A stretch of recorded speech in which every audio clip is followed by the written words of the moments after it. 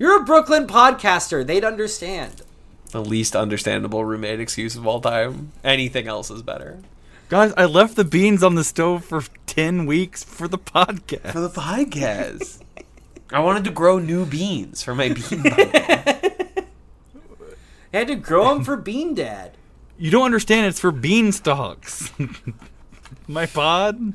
For my pod? It's a metaphor? You would think it would be about peas, because it's a pod, but it's about beans. About beans. Bean pod. Listen, if you subscribe to this podcast, a beanstalk will grow that will take you to treasures beyond your imagination. Quiet, it's the nighttime hours. Quietly. Hey, fellas. Here's something. What is something, Kevin? You boys know about 20th century women?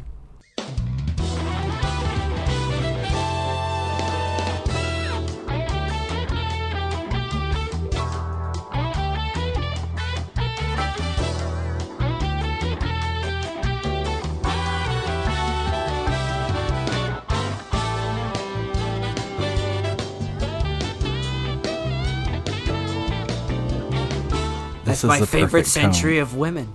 This is the perfect tone. This is the perfect tone to discuss 20th century women.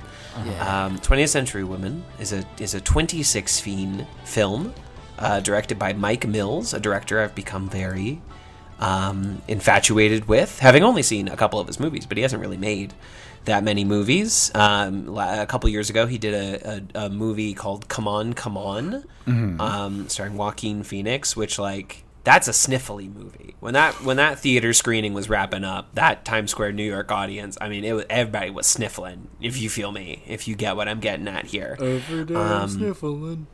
I'm sniffling. He also did... Thank you so much. He also did Beginners with Ewan McGregor and Christopher Plummer, which I've heard is very good. I got to check that out. But I recently, just like last week, watched 20th Century Women. Now notoriously, the first time I was shown this movie, I fell asleep near instantly. I consider that a compliment to this film, because this film is the ultimate warm, rapturous blanket of a movie. It fits right in there in like a real night immediately from Jump Street. It is this lovely, wonderful, humanist film depicting these characters that are so specific and wonderful. I believe it's a semi-autobiographical film. That's what I've heard. Yeah, concerning the director's own upbringing. It takes place in 1979 in California. We follow a sort of young man who has a single mother, who's a little on the older side for a single mother, played by Annette Bening, shockingly, horrendously not nominated for an Academy Award for this film. A disgusting act that the Academy must answer for.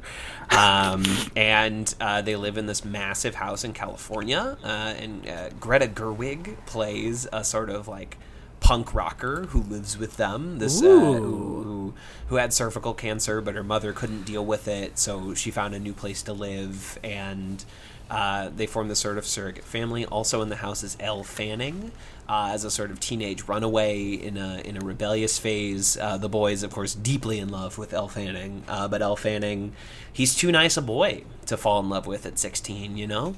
And she's in her rebellious phase, and that's the least rebellious boy who's ever been. And their house is being fixed up by handyman Billy Crudup, looking his fucking hot, almost famous Billy Crudup self. And the film is just completely lovely and just so direct, and we get these different sections that are told by the different characters.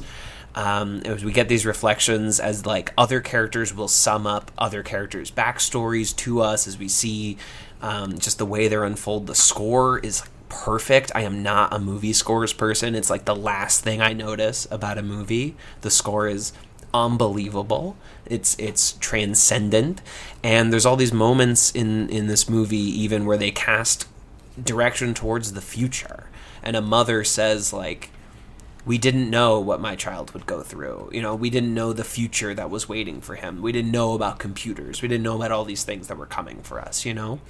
And it's just so beautiful and human, and essentially, you know, Annette Bening asks the other women of the house to help her raise her teenage son that she's like starting to not be able to understand, and it brings them all closer together, but also pushes them all away.